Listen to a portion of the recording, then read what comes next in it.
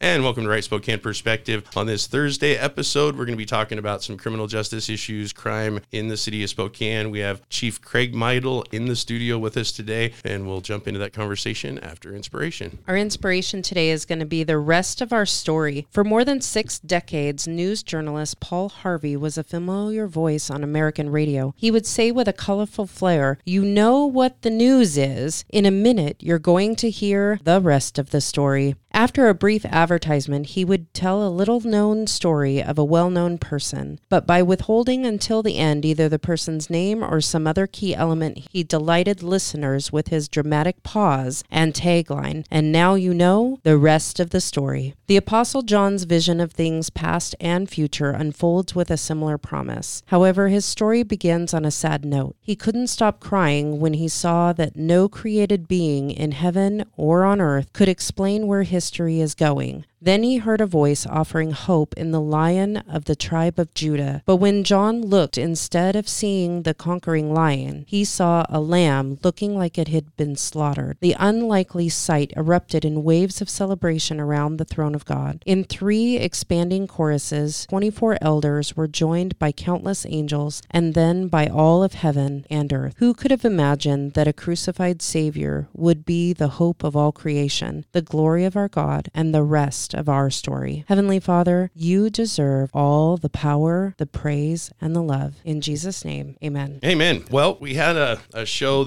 a week or so ago with our sheriff, John Knowles, and we want to talk about a few of those issues today and how they, affect the city of Spokane Police Department and the residents in the city. And we kind of get the rest of the story in criminal justice because that was our topic with Sheriff John Knowles. Anyway, so we're going to jump into this conversation. Thanks for coming in. Yeah, thanks for having me. I appreciate it. Spokane Police Chief, you took on that job. I've seen you take on a lot of arrows taking on that job. You got to love Spokane and the community to be in that position, I think. Yeah, you do. And it's funny, I heard something years ago before I was even in this position. It talked about, anyone in leadership position long enough is going to have, scars and wounds and injuries and everything that goes with it. And it's true. I will acknowledge, though, it feels like things have escalated the last handful of years as well. You're always going to have disagreement, but what that disagreement looks like and how it manifests now is it feels a lot different than it did 5 years ago. Yeah, the personal attacks on things that are tied to state policy, criminal activity, the personal attacks that our public servants take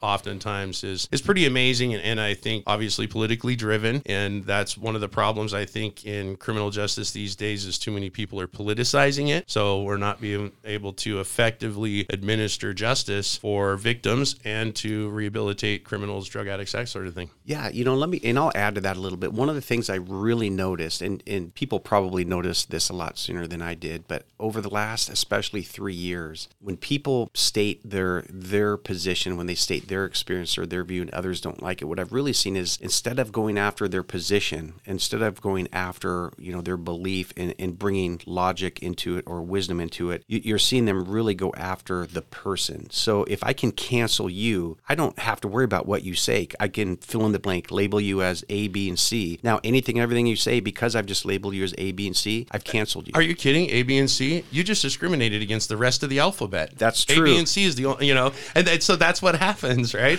And a lot of these attacks are that ridiculous, really. And it's amazing to me that so many people have fallen for it. But I kind of have a little bit of hope, not just for you and the Spokane Police Department, but overall, I think the public has really gotten their eyes open to this, that it's really not as divisive as we think it is. It's that people that take a radical view, radical position, when the rest of the community that's, say, funding government just wants something that works. And if government is being, thwarted by activists, well, we've got to find a way to deal with that so that the rest of the taxpayers, the victims, and the criminals get what our Constitution, our charters lay out. Yeah, I think that's fair. I think that, the overwhelming majority of the community wants to live in a safe, healthy, peaceful community. I think we can all agree on that. I think where we start to diverge and separate is what does that look like and how do we go about making that safe, healthy community for everybody. So I think what we all want is very similar. I think our approaches of what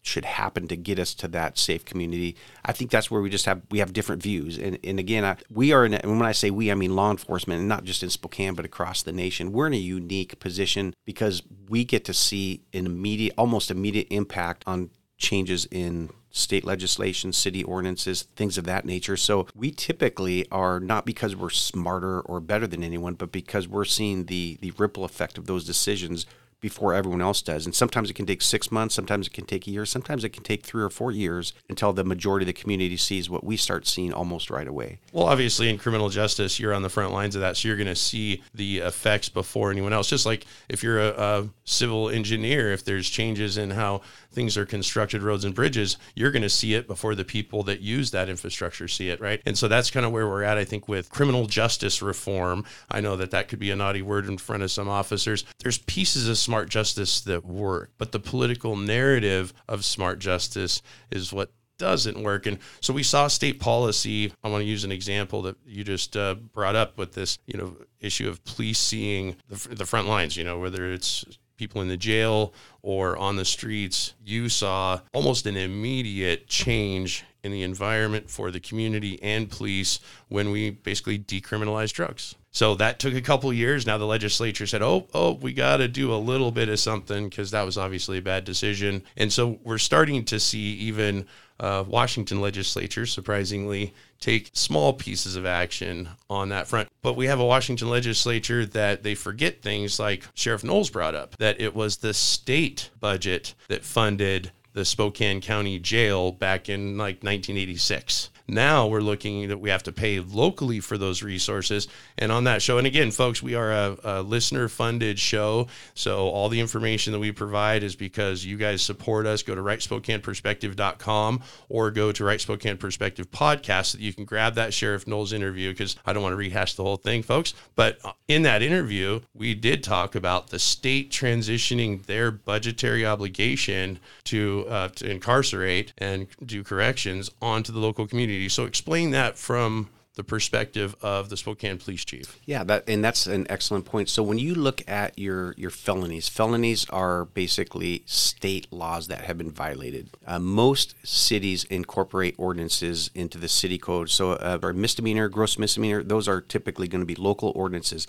Those are prosecuted and defended via public defenders, and any fees associated with that, whether it's jail for booking processing, if it's a sentence of a day up to 364 days, that local community is paying the fees for the prosecution, the defense, any sanctions that are given to this individual. Now, when you're talking felonies, so like drug possession used to be a felony. So every time someone was arrested for possession of controlled substance, that was a state charge. The state paid all of those fees associated with prosecution, defending, court fees, judge fees, incarceration. Everything was paid at the state level. So reducing the criminal penalties on certain types of crime, all the way up to, certain kinds of assaults and things like that, reducing those and putting them back onto the county. It wasn't just a political narrative on being soft on crime.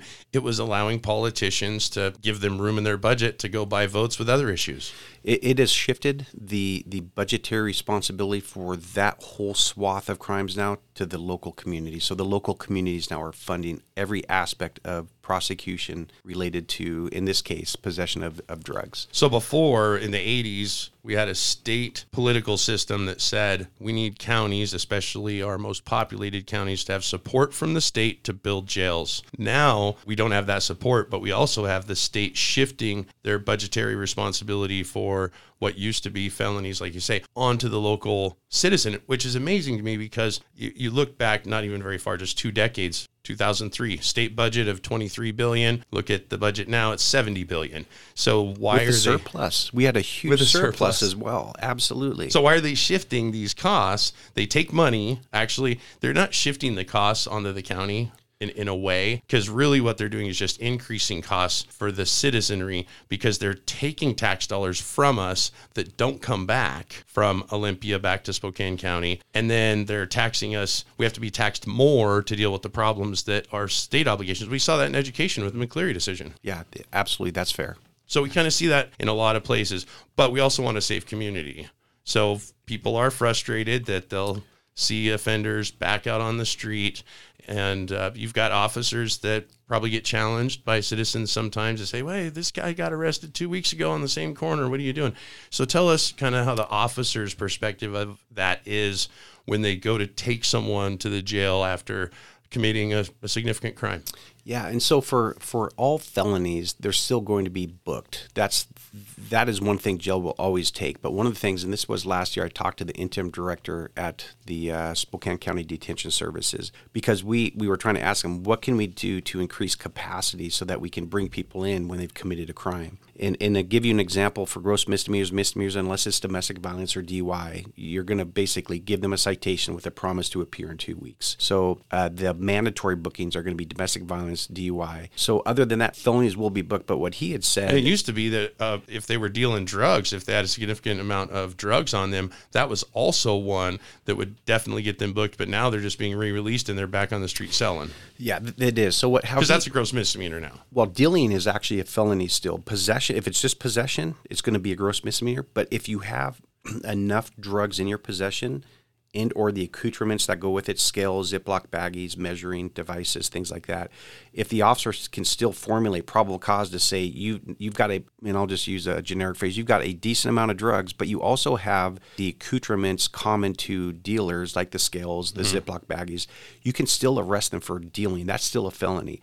But if you have just drugs now, then typically that's going to be a cite and release. You're going to get a citation to appear in court in 2 weeks. Well, and that's why not all criminals are dumb. And so a lot of the dealers, they know that. So they only travel with amounts that are in that gross misdemeanor category. So they're just dealing one customer at a time. You're absolutely correct. And again, when we go out and we're involved in these operations, a lot of times they'll keep, enough for them. Some will keep enough for one deal at a time, and then they'll disappear to an area that we can't see, resupply, come back out. Some may keep enough for 2 or 3 people, but that's what they're doing. They've changed tactics. And a lot of that is in, sometimes it's in a tent that's in a location that you can't remove illegal camping. Or maybe an RV.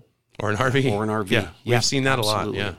But to get to the point, too, about the challenge with the jail, so most people who live in Spokane know we've struggled in our downtown core area with homeless, with drug abuse, with mental health, people congregating on the streets, congregating in front of businesses, going in to shoplift from a business because they just want something that business has. Those shopliftings quickly evolve to robberies when the owner or the employees try to get those items back. So we've really made a focus on the downtown area because it's so congested with people that live down there, people that come to recreate, play, people that come down there to work as well. You have a very small, densely populated area. So we wanted to try to get downtown back under control. So we started doing specials. We don't have the staffing pull people away from their other positions to the extent to have an impact on it. So we had to do it on some overtime. Well, that overtime is a huge cost, but I want to talk about some of the staffing, the downtown issue, and then what the officers' experience is with some of these crimes at the jail prior to booking, if they get booked, and then also after. We're going to take a quick break. We're going to be right back again with Spokane Police Chief Craig Meidl. Folks, don't go anywhere. If I were the devil, if I were the prince of darkness, I'd want to engulf the whole world in darkness, and I'd have 1/3 of its real estate and 4/5 of its population, but I wouldn't be happy until I had seized the ripest apple on the tree, thee. So I'd set about, however necessary, to take over the United States. I'd subvert the churches first. I'd begin with a campaign of whispers. With the wisdom of the serpent, I would whisper to you as I whispered to Eve, do as you please.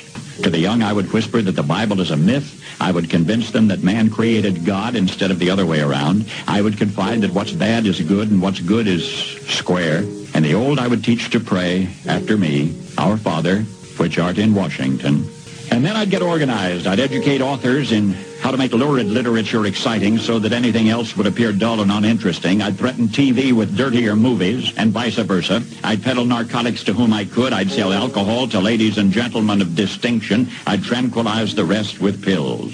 If I were the devil, I'd soon have families at war with themselves, churches at war with themselves, and nations at war with themselves, until each in its turn was consumed. And with promises of higher ratings, I'd have mesmerizing media fanning the flames. If I were the devil, I would encourage schools to refine young intellects, but neglect to discipline emotions. Just let those run wild. Until before you knew it, you'd have to have drug-sniffing dogs and metal detectors at every schoolhouse door. Within a decade, I'd have prisons overflowing. I'd have judges promoting pornography.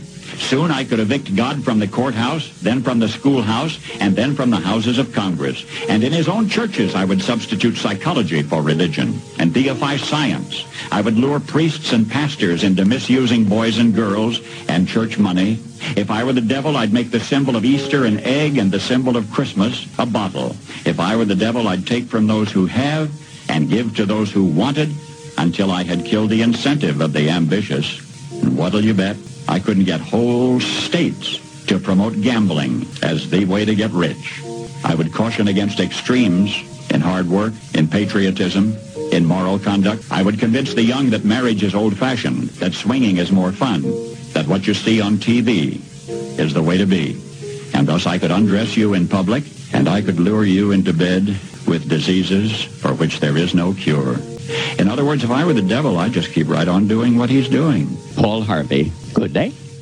And we're back with the Right Spokane Perspective. Today, it's going to be Police Chief Craig Meidl telling us a little bit of truth about criminal justice. I was really shocked about the discussions we had a week or so ago with the sheriff and what they're now calling community custody. I don't know if we'll be able to get to that today with Spokane Police Chief, but I'd like to. But I do want the listeners to hear a little bit. Off air, you told us about situations with law enforcement at the jail facility. So tell us a little bit more about the overtime in downtown. And of course, they're taking those people into the jail when they've been arrested for significant crimes, and just kind of, give us the tale of a Spokane police officer's Friday night. So thank you. Red light status basically means jail is not taking anybody. And when you think about that conceptually, so red light status. So that you arrest someone and you go to book them in, process them. Absolutely. And you're told there's red light status. Red light status. That means they're not accepting any inmates to process to be booked into the jail. And that can range anywhere from a half hour to, we've had officers waiting at the jail in line for over 4 hours of trying to process this person. So does that mean the jail's sitting there combing through their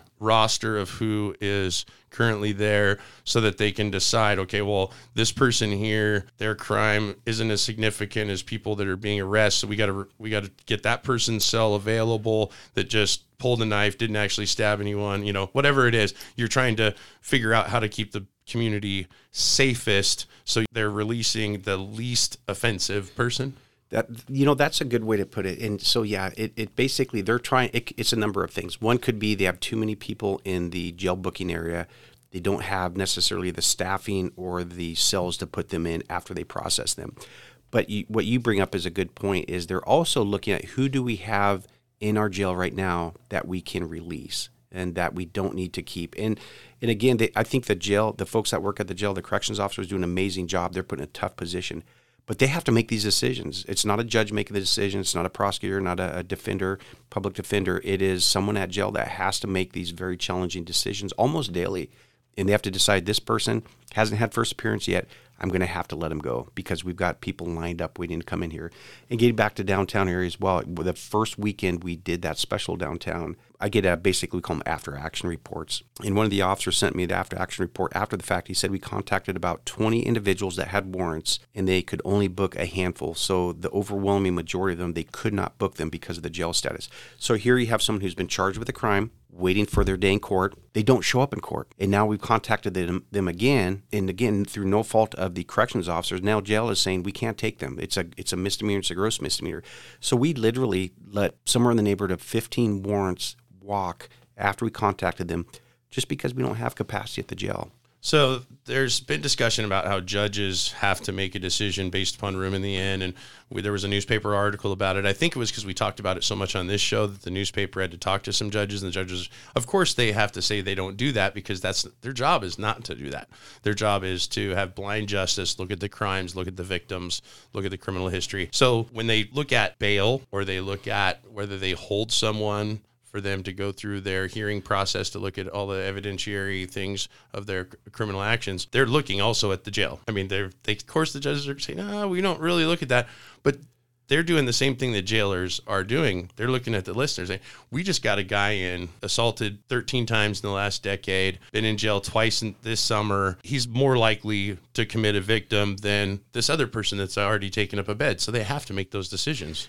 Yeah, absolutely. And one of the things they're going to really weigh heavily on is crimes of violence versus property crimes. And I think we would all agree someone who is violent and is going to physically harm someone should be the priority. However, we also have acknowledged at some level when we don't have capacity to hold our property crime offenders accountable, what is a reasonable expectation that's going to happen? They're going to go out and recommit property crimes. Oh, yeah. The majority of our property crimes is committed to support a drug habit. Mm-hmm. So if we're trying to help these businesses that are losing, I mean, one business in Spokane, I won't name the business, but they lose $1 million a year from folks coming in and shoplifting.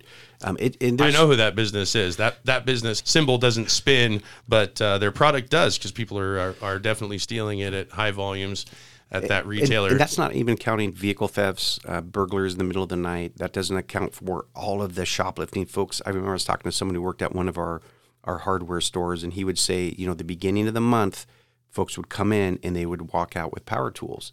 And they would go and trade this power tool for 10 cents on the dollar to get their next fix. Oh, you go to Lowe's or Home Depot, and the cashiers there, if you ask any cashier there that's been there for more than 10 minutes, they will tell you how disgusted they are that they can't do anything. Yep, you get to watch them walk out the door. The person could become violent. They know that the criminals that are out on the streets in our city and other cities in America, they'll get violent if they have to get that power tool that's going to fuel their drug habit for the next day and a half. They do, and those shopliftings frequently turn into robberies when they try to detain them, try to stop them, or try to get their property back. And now they use force or violence against the employee to keep that. Mm-hmm. So that all goes back to the jail, where you want to keep your violent offenders, but meanwhile, you have your property crime offenders out here that are just pillaging the community with no consequences. Because our jail can hardly keep the violent offenders that they have, let alone all of our property crime offenders. Yeah, these are all symptoms of other problems. And earlier we talked about the jail being built by the state, and then the state taking criminal offenses, lowering the bar so that the local government, county, city has to bear those burdens. So elections have consequences. That's just all there is to it. And we have people that make political decisions on funding priorities. And we have different situations come up, kind of like the bus tax. Well, actually, we have a tax that's exactly the same coming up to increase jail bed space. It's a 0.02% increase in sales tax. But to me, it seems like government too often builds pretty things, does art on the sidewalks or in the street and funds all those things before we fund another police officer. But if you ask the public and we look at political campaigns, they're doing obviously a lot of research and polling of the citizens. Their number one priority is public safety. So it seems like the elections happen and decisions get made that divert funding from what the citizens really truly care about. And I think it goes beyond just the violent crime and then the theft and retail. I was actually having a conversation with a gal. I was getting my hair cut, and she talked about a place that she had worked, and she had to quit and go into a different industry because she was just disgusted with the amount of theft. And of course, that means the employees get paid less. This isn't a victimless crime like the activists say, oh, this is a victim. It's just a corporation. Well, corporations have people that invest. Corporations have employees that now can't get a raise. They also have shoppers, and so they raise the prices, and you and I are paying higher prices because we have to pay for the merchandise that was stolen. That's right. It's inflation times two. We're paying for the criminal, but we're also subsidizing the criminal behavior with some of our welfare programs as well. So I think our state policymakers need to make better decisions that way. I know that you can't take a position on that, but the Spokane Police Department does work with the city and their lobbyists on policies that affect criminal justice. Tell us a little bit about state policy that you think has hurt us, stuff that's helped us, and kind of where you think our state's moving in the future. 'Cause I really do have hope in this, because enough people have woken up, and even some state lawmakers that I didn't think had any sense at all are starting to get a sense of where the public is at on being safe. And like I said, not just the violent crime and the theft, but we have infrastructure like the North-South Freeway that we've spent billions of dollars on at this point, and it's getting uglied by graffiti on a regular basis. So not just the small crimes, but the big crimes, because of course the kids that are doing graffiti today are the ones selling drugs next year. Yeah, so there's a couple things that immediately stand out, and I've shared this many times. And I'm going to keep sharing it until people start to realize that, in addition to shifting, let's just talk about drugs, to the local community to now fund that whole spectrum of processing and potentially keeping these folks in jail. And so people need to know that was a shift from being a felony that would put them into state custodial situation with their courts, jailing, everything. So going from a felony with the drugs down to gross misdemeanor, which puts it at the local level. So we need to know that when we're talking to lawmakers, that grossness is in the shifting to the local level. The misdemeanor shouldn't even exist. These should be felonies like they were, because we're losing the war on drugs. Yeah, and so you're talking about incarceration as well. When you look at the Department of Corrections, back in 2018, they had 18,000 beds in the state of Washington. Fast forward to 2023, they now have 13,000 beds. So we have a population that's grown significantly. That I think we had 7 million. Are we getting close to 8 million in Washington State? Yeah. And if we go back to when we built the jail, I think the county has almost doubled in size. The city has grown about 40,000 residents, I believe, in the decades since the jail was built. Yeah, when I started almost 30 years ago, I think we were right around 170, and we're 225. About 230 is the latest numbers I saw. So we've grown at least 60,000 since 1994. And we haven't added jail beds, and we have the state pushing more of the incarcerated individuals onto our county jail. So almost a 30% reduction at the state level in prison beds, which means almost a third of the beds they've completely removed. And then when you also look at this was passed, I want to say it was in 2021, where you can spend up to 5 months of your prison sentence. This is the judge or jury who looked at you and said, yes, you did this, you've committed it. They look at a sentencing range diagram. They can spend up to 5 months of a violent crime sentence in the community. They can spend up to 21 months of a property crime sentence in the community. So if a judge convicts somebody, for example, second-degree assault, and they're sentenced to a year in jail, which is pretty significant in this state for a second-degree assault. Yeah, I don't hear about that very often. Most of the time I read the newspaper, if they do have that year, it typically turns into about 6 months, but they really only serve about 3 months. Kind of like the machete man that the sheriff brought up in his interview, that basically attacked some individuals with machetes, injured them, spent about 5 months in the system, and was out with assaulting people with other sharp objects like knives. And we dealt with him again for the better part of a day, trying not to have to use force to get him into custody. So 5 months in the community for a violent offense for your prison incarceration, 21 months for property crimes. So to your initial question about what are the things I think that are hurting, one is we've reduced our prison population by close to 30%. We're allowing folks to serve a significant chunk of their sentence back in the community instead of serving it in a prison as a judge has basically ordained. Okay, so that goes back to some of the smart justice that's not very smart. There is some smart justice that is smart. I know that. But the word community custody, that just drives me nuts. I've said it on the show. I've talked about a free range prison. Community custody is not custody, because community custody, I know that there's the ankle bracelet program that can somewhat be effective for someone that looks to be rehabilitated or able to be rehabilitated. I know that we have work release programs that are great so that people can get back in supporting their families and become a productive member of the community. So those are great. But this whole thing about community custody, we've been doing that. It's called catch and release. Community custody is catch and release. And we all need to tell the press that every time they print that, they're not changing the narrative. They're just looking dumb, because we know what catch and release is.